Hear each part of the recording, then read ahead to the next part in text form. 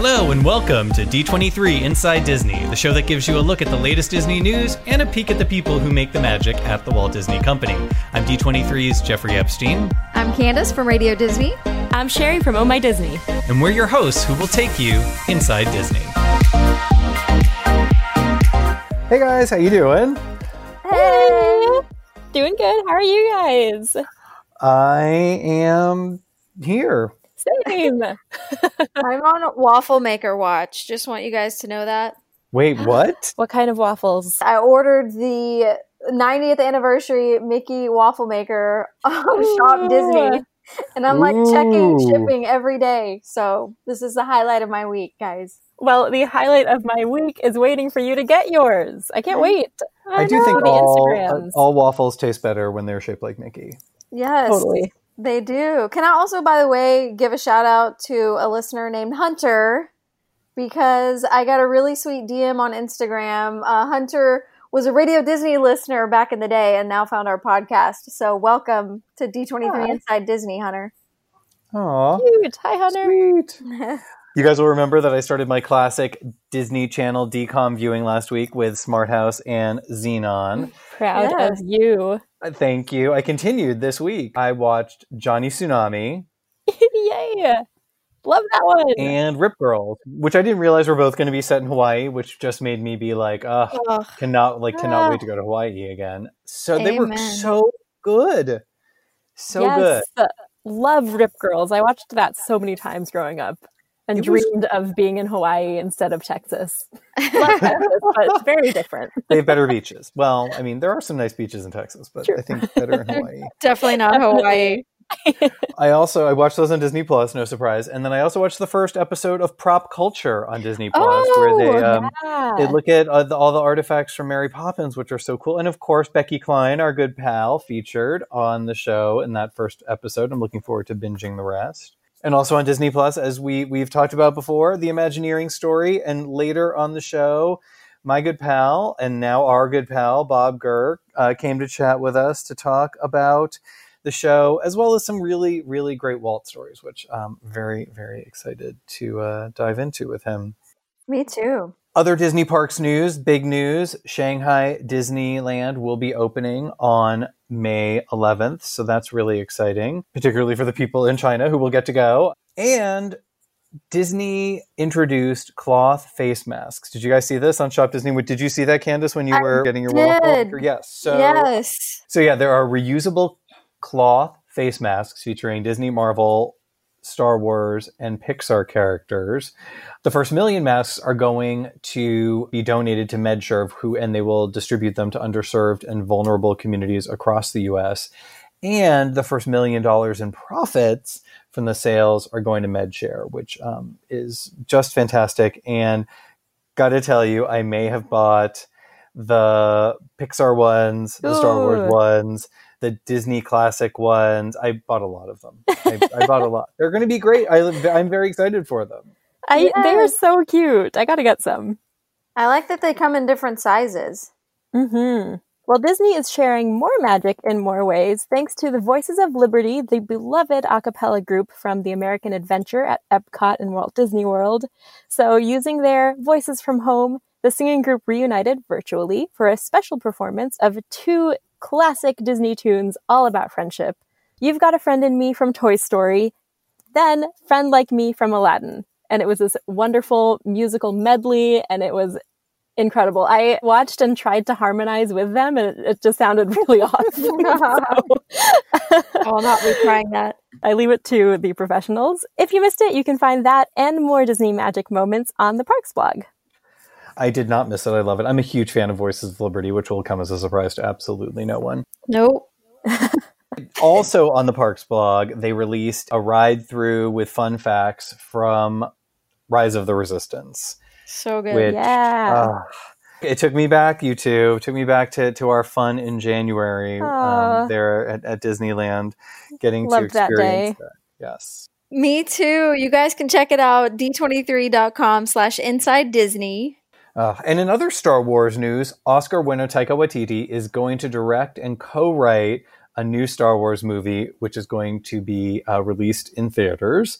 So that was some really cool news. And they also announced that that Emmy-nominated writer Leslie Headland is currently developing a new untitled Star Wars series for Disney Plus, which she's going to write, executive produce, and serve as showrunner for. So new awesome Star Wars news that they announced on May the 4th. Wow, very fitting. Well, you don't want to miss this piece of news. Don't is a new game show, and it's premiering on ABC on June 11th. I love what you did there. Thanks, Jeffrey. So in this game show, doing nothing is what it takes to win. Contestants play for a chance to win up to $100,000 by tackling hilarious tasks with the simple rule of don't, like don't blink or don't play ball in the house. Each win earns them money in the bank, and each fail leads to a ridiculous consequence. So in the end, whatever money a team has in the bank or doesn't have in the bank, they get to keep. Ooh. Can't wait to see this. The show is executive produced by Ryan Reynolds, and it's hosted by Adam Scott. Don't miss it. Yes, don't forget to tune in. Don't say don't. Don't. Don't. That's so hard. So hard. All right, guys. Well, we have a new Bachelor event to talk about. You guys know I'm a fan of the Bachelor franchise. This one is called The Bachelor, the most unforgettable ever. And anytime you had ever in a title, I'm sold. This is going to be a good show. It's a look back at the show's most dramatic seasons. It's going to start Monday, June 8th, of course, on ABC. So Chris Harrison will be back. There's going to be 10 episodes from the Bachelor Mansion, and each episode is basically going to be chosen by Chris. They'll be his favorite seasons, so I'm looking forward to all the dramatic meltdowns over the last 20-something seasons, but looking forward to that on ABC here in a couple of weeks. Ooh, don't miss it. Oh my gosh. Don't Jeffrey, worry. you're going to lose if you're a contestant on that show. Oh, I don't know. Well, also on ABC coming up this weekend, I know you guys are very excited, the Disney Family Sing-Along Volume 2. It's also Mother's Day Sunday. You guys can check it out at 7 o'clock. Ryan Seacrest is going to be back to host this one. You've got Idina Menzel, Ben Platt, Seth Rogen, Billy Eichner, Radio Disney artist Halsey, and so many more. Also, more celebrities will be announced soon, so just stay tuned to D23.com. You know, I love Rebel Wilson's doing Poor Unfortunate Souls because I got to see her do that at the Hollywood Bowl when they did Little Mermaid there, and she was amazing. And shout out to my pals, Cara Lindsay, Kevin Massey, and Josh Strickland, who are going among the Broadway stars who are going to be singing You'll Be in My Heart. So super excited for that. Yay. Can't wait. Yeah, very, very cool. And in other TV news, just announced that National Geographic's The Right Stuff is actually going to premiere on Disney Plus this fall. The whole cast was at D23 Expo last summer, which was very, very cool, where they talked about the show. And now it is making its move to Disney Plus this fall, which is very exciting. The show's executive produced by Leonardo DiCaprio and Jennifer Davidson. I will be watching that for sure. And one of my personal favorites, Colin O'Donoghue, who was Hook on Once Upon a Time, is among the stars. So cool. Well, guys, guess what time it is? I don't know. Oh my gosh. Something. It's time to talk about 5 fantastic things to watch this weekend. Woohoo! As determined by our friends at D23.com. Of course. First up on our list is Be Our Chef on Disney Plus. We have a brand new episode. It's round 7, and it is going to be Ratatouille themed. So families are going to have to create their own dish inspired by Remy, maybe inspired by Emile, depending on their tastes. Yeah, so can't wait to see that. I know you're a huge Pixar and Ratatouille fan, so I can't bet you can. And also our friend Angela Kinsey hosting. Yeah, all the things. Also on Friday, a new episode of Elena of Avalor on Disney Channel. Cute. Then on Saturday, honestly, like one of my favorite movies of all time, The Parent Trap, is going to be on Freeform. Oh, yeah. I think I could recite a scary amount of that movie just by memory. The last few weekends on Freeform have been amazing, by the way. They really have, yeah. Also on Saturday, also on Freeform, Freaky Friday. It's like a Lindsay Lohan double feature. I know. Love it. Well, and then on Sunday, of course, you cannot miss the Disney Family Sing-Along. Candace already previewed it. Just giving it another plug there, mainly because I'm so excited. I think I watched the first one maybe 3 times. It was so good. And Derek Huff is doing it again. And goodness knows what his editing skills will reveal when he, Julianne, and Haley do Step in Time and Supercalifragilisticexpialidocious. Can you Can't say it wait. backwards? I can't say it backwards. Nope. I can barely say it forward. Not That's even true. going to try. That's true. Happy Mother's Day. So today we're happy to have with us a true Disney legend. He is one of the original Imagineers who worked with Walt Disney to open Disneyland and was prominently featured on the Disney Plus series The Imagineering Story. Some attractions he designed or created that you may have heard of: the monorail, the Matterhorn, Autopia, the Omnimover system, the fire engine, and other vehicles on Main Street. He is smart, he is funny, he's incredibly charming, and I am lucky to call him a friend, Bob Gurr. Welcome! Well, hello, folks. Everybody out there in digital land. I'm talking to Sherry and Candy and Jeffrey. Well, hello. Welcome. Yeah. Well, Bob, you are 88 years young. Sharp as a tack, obviously. What is your secret? Can you tell us, please? Well, it's probably several things. In the simplest sense is sometimes when you're working for a company, you get very, very uptight, aggravated, and become kind of crabby. And then after a while, you begin to view things in a different manner. Maybe, think like the Buddha. Think about different things that you could react to in a more proverse and an adverse manner. And then after you're 65, you get used to it. And then when you get up to into your 80s, it doesn't much matter whether you're crabby or not. So you might as well just lay back, have a good time, be nice to everybody, and just enjoy every day so much. And it's just about as simple as that. Oh, that is some great life advice. I want to get that embroidered on a pillow. And I think your mountain biking doesn't hurt either. Well, of course, there's a great number of things. You have to use good sense, what you eat and what you cook. At the same time, the world is full of couch potatoes, and I've watched so many couch potatoes I knew very well, and they all died.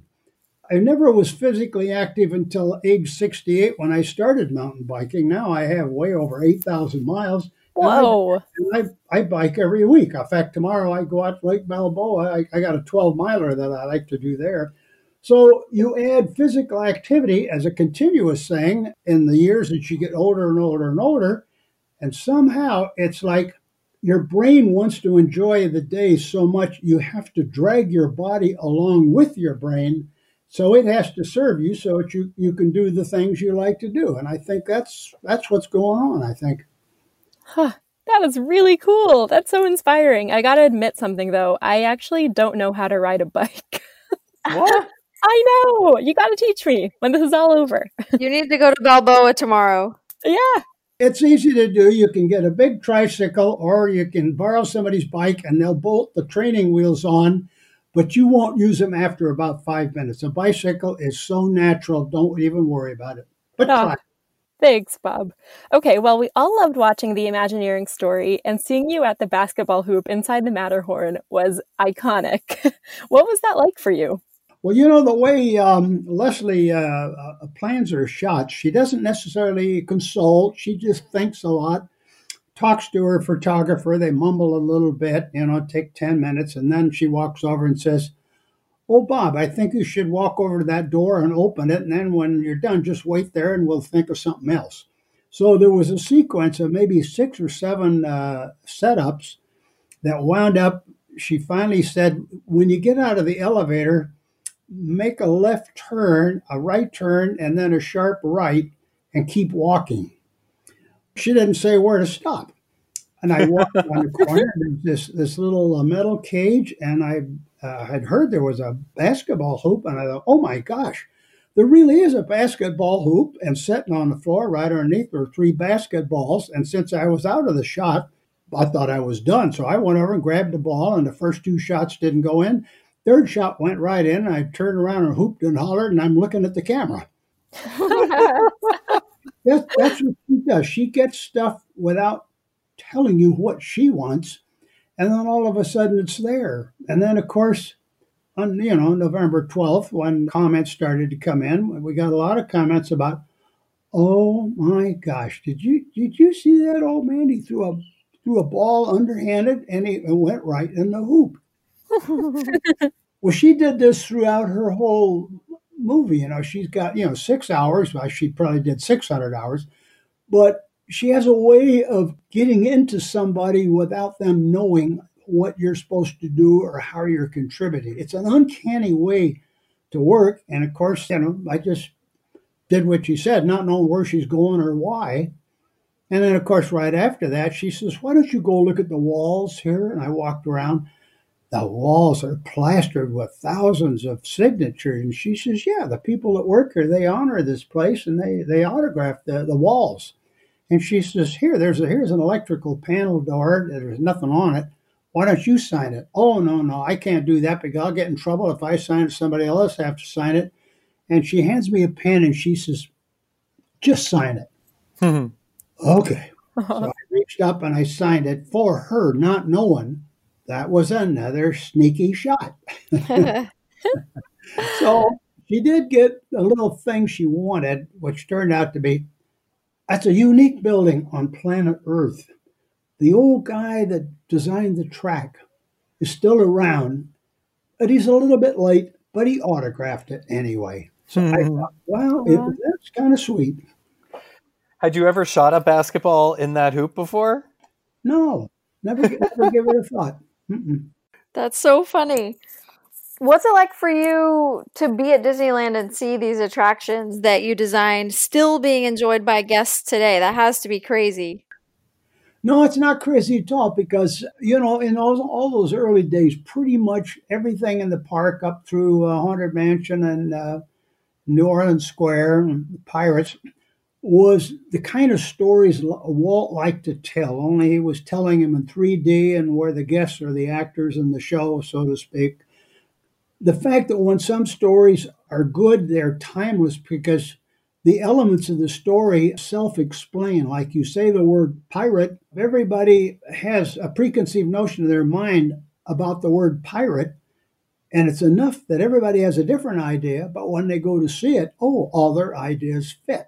In the Matterhorn, it's kind of different from the standpoint that roller coasters were always great big piles of wood and metal plates all bolted together. The thing was rickety and noisy and out in the breeze where you could see the whole darn thing. But here comes Walt. No, he wants a roller coaster inside a mountain where you can't see it. Oh, he wants two tracks at the same time. Oh, you can't string it out like woodwork. Well, it's got to fit inside this white ice cream cone looking thing.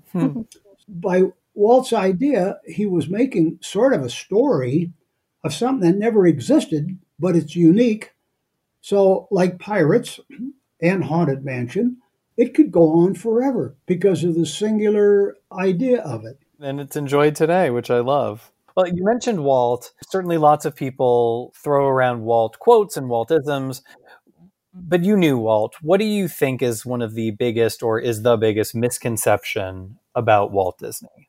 Well, I couldn't speak for the probably 500 million people that enjoy so much of Disney. Everybody will have their different ideas, and most all of these ideas, except for folks, my age that worked with him, it's whatever they read in the last book on the subject of Walt Disney. And all of those books are written by entirely different authors. Some are outside the company, some are inside the company. So, in a way, much of Walt's history is sort of regulated in a way. And the other part of the history is people with not very good intentions writing their version of a Walt Disney they never met. So you got to bear in mind, I can appreciate all the visions of a Walt Disney that so many people have. But I can assure you, my vision of Walt is so clear and so simple that I answer it this way. In one way, he was a god to everybody. I noticed he was a god to even the people that presidents of other companies would get kind of nervous in his presence. But at the same time, I noticed within a few weeks of joining Disney in 1954, there was a natural ease around Walt. And it took a long time for me to figure out why. Walt went to a very big effort to make it easy for anybody to talk to him. Because one time I heard him mention something to somebody, the words to the effect, I have to work with people and I have to talk to them and we can't have anything get in the way. And I thought, oh, golly, he has to work at ordinary communication that other people don't suffer. So the fact that the people who write these books and all the stories that get passed on, none of those folks were ever there in an ordinary conversation with Walt. You know, it might be 6 or 7 people in a meeting at 800 Sonora with Wed, or it might be I'm riding in his car with him with Will Cottrell, you know, so there's just 3 of us, we're just chatting. Or it might be a time where he wanted to go down to Art Center School and with Roger Brogy and another fella. And so Walt said, well, let's go get a company station wagon. And Bobby, you know where place is going, you drive.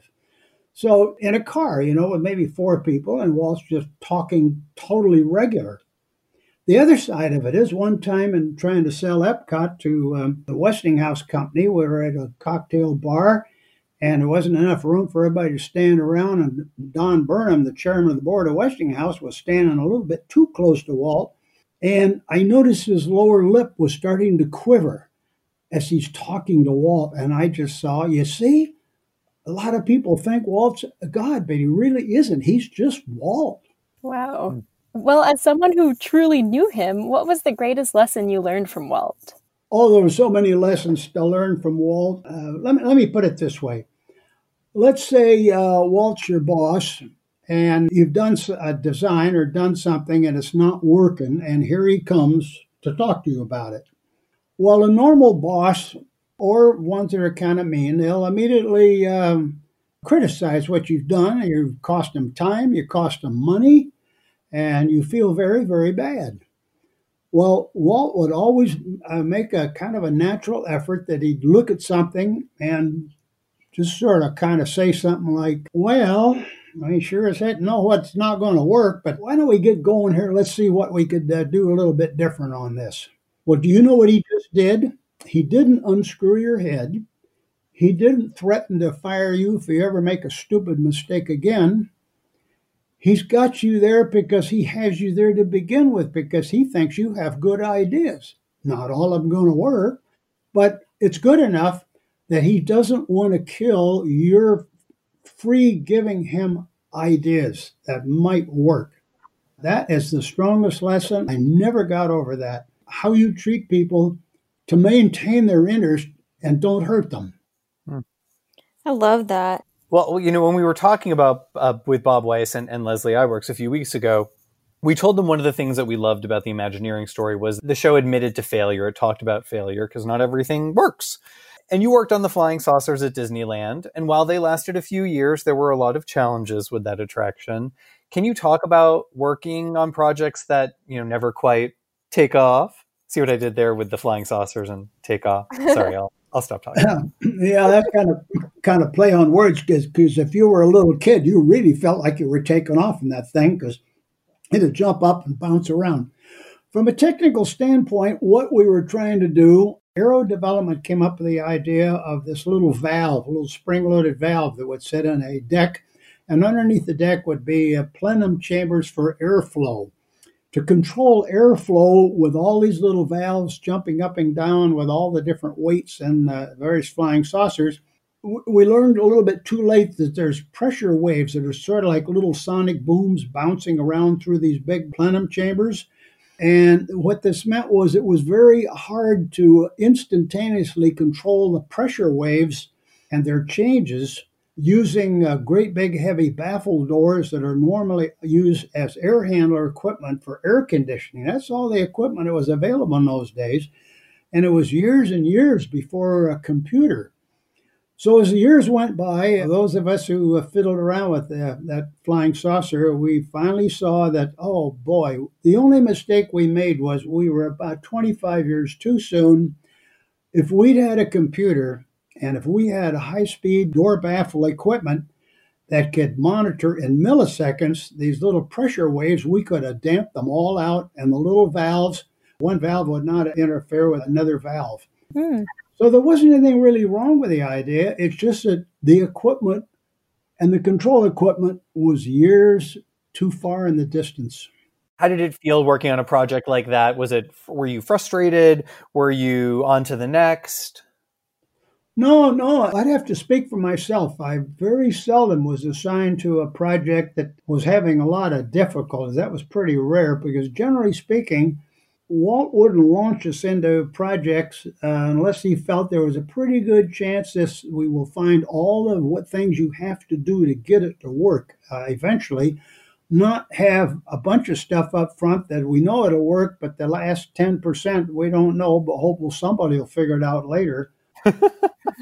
Be very, very careful with a super interesting idea. You want to sit down and be able to show all the steps and how they're going to work pretty good in your mind before you even start.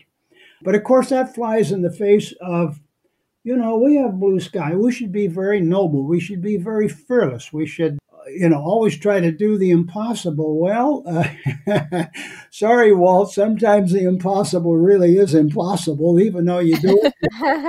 You build it, you pour the concrete, you run it for a year or two, and then it's like, well, okay, all right, we'll think of something else. Well, despite the challenges, there are so many things to know and love about the parks today. Do you have a more recent attraction at the parks that you really love? Oh, for a guy like me, Midway Mania, I'm not the shoot 'em up type of guy. Oh, yeah.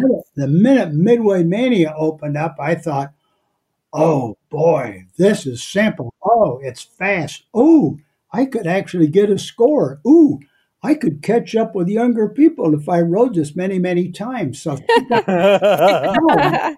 no, seriously, I'd be down there a lot, and I'd kind of negotiate with the single rider line because they caught on to old Bob's going to go round and round and round. Okay, when you get up almost to that little gate, they'd sneak me in there, so I could get quite a few rides in an hour.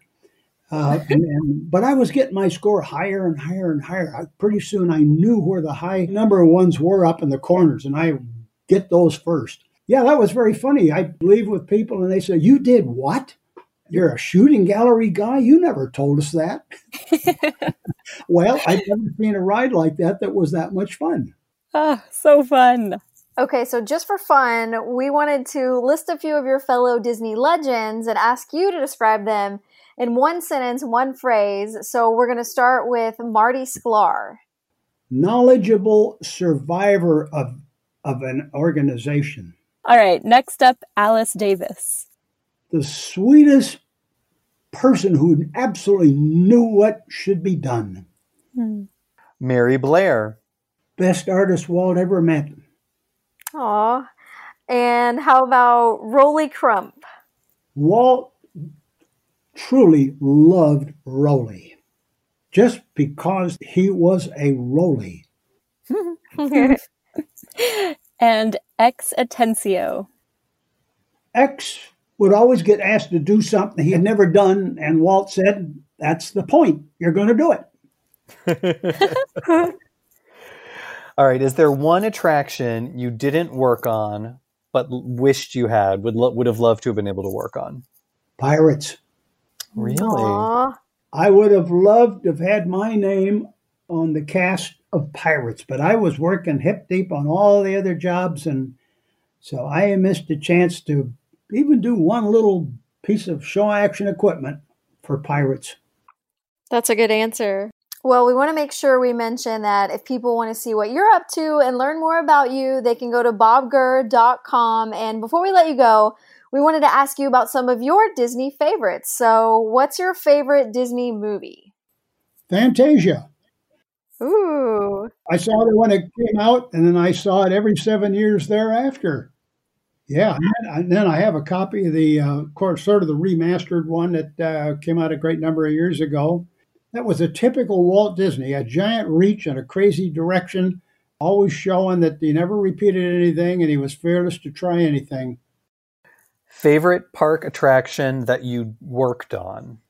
Favorite one I worked on? Oh, the fire engine on Main Street at Disneyland, of course. It's because I talked Walt into it. Everybody knows that Walt shows everything that goes in his park. He was very vivid about that. But I caught him in a loose moment once and said, "We don't have a fire engine." So he made sure we had one. So turned out, as soon as I delivered that fire engine, I drove it down on the freeway to deliver it in 58. He wanted a fire engine too, because Ward Kimball had a fire engine. So every time Walt would bring friends to the park, guess what? He'd put them in the fire engine. He'd drive around the park. He could drive a stick shift just like anybody else. But that was funny. He wanted a fire engine. That's my fire engine going down Main Street today. What about your favorite Disney song? When You Wish Upon a Star. Aww. Because you got to know what it means. Favorite Disney character? Oh, Pluto. Pluto is the sweetest dog I ever met. So every time I go through the park, the people would be there, where they're getting their little kids' photos and everything. At an appropriate moment, I'd walk right in front of the camera, right in front of the people, and kiss him on the nose without interfering. And then Pluto always knew what that meant. Aw. Well, we ask all our guests this one, Bob. What is your favorite Disney memory? Wow. There's so many. I think it would be the look on Walt's face as he was showing the 1959 monorail to his friend Dick Nixon. When Walt had something and nobody else had it, Walt had the look of the most proud papa you ever saw. And the fact that a pretty high-ranking person in the United States was a close buddy of his, and the two guys could look at one another, and Walt had that look, that eyebrow went up, and that twinkle, like, hey, Dick, look what I got. I never got over that because I was up on the platform in a ride operator's uniform because I was about ready to give him a ride. Wow. That's amazing. Such a cool story. So cool. Oh, well, Bob, thank you so much for taking the time to chat with us today. Well, it's easy to do. I always enjoy good questions that have, some historic import. I'm not too good answering questions on, local, blog buzzword behind the scenes stuff. I like the history part because as long as I can do it, I want to let people know who Walt really was. Well, thank you. Thank you for doing that for us. I've had goosebumps this whole conversation. They have not gone down. Thanks again for listening to D23 Inside Disney. Don't forget to like and share this episode wherever you listen or subscribe. And if you want to chat with us, hashtag D23 Inside Disney. And for all the latest Disney info, check out d23.com. We'll be back next week with more Disney news and a fantastic guest on an all-new episode of D23 Inside Disney.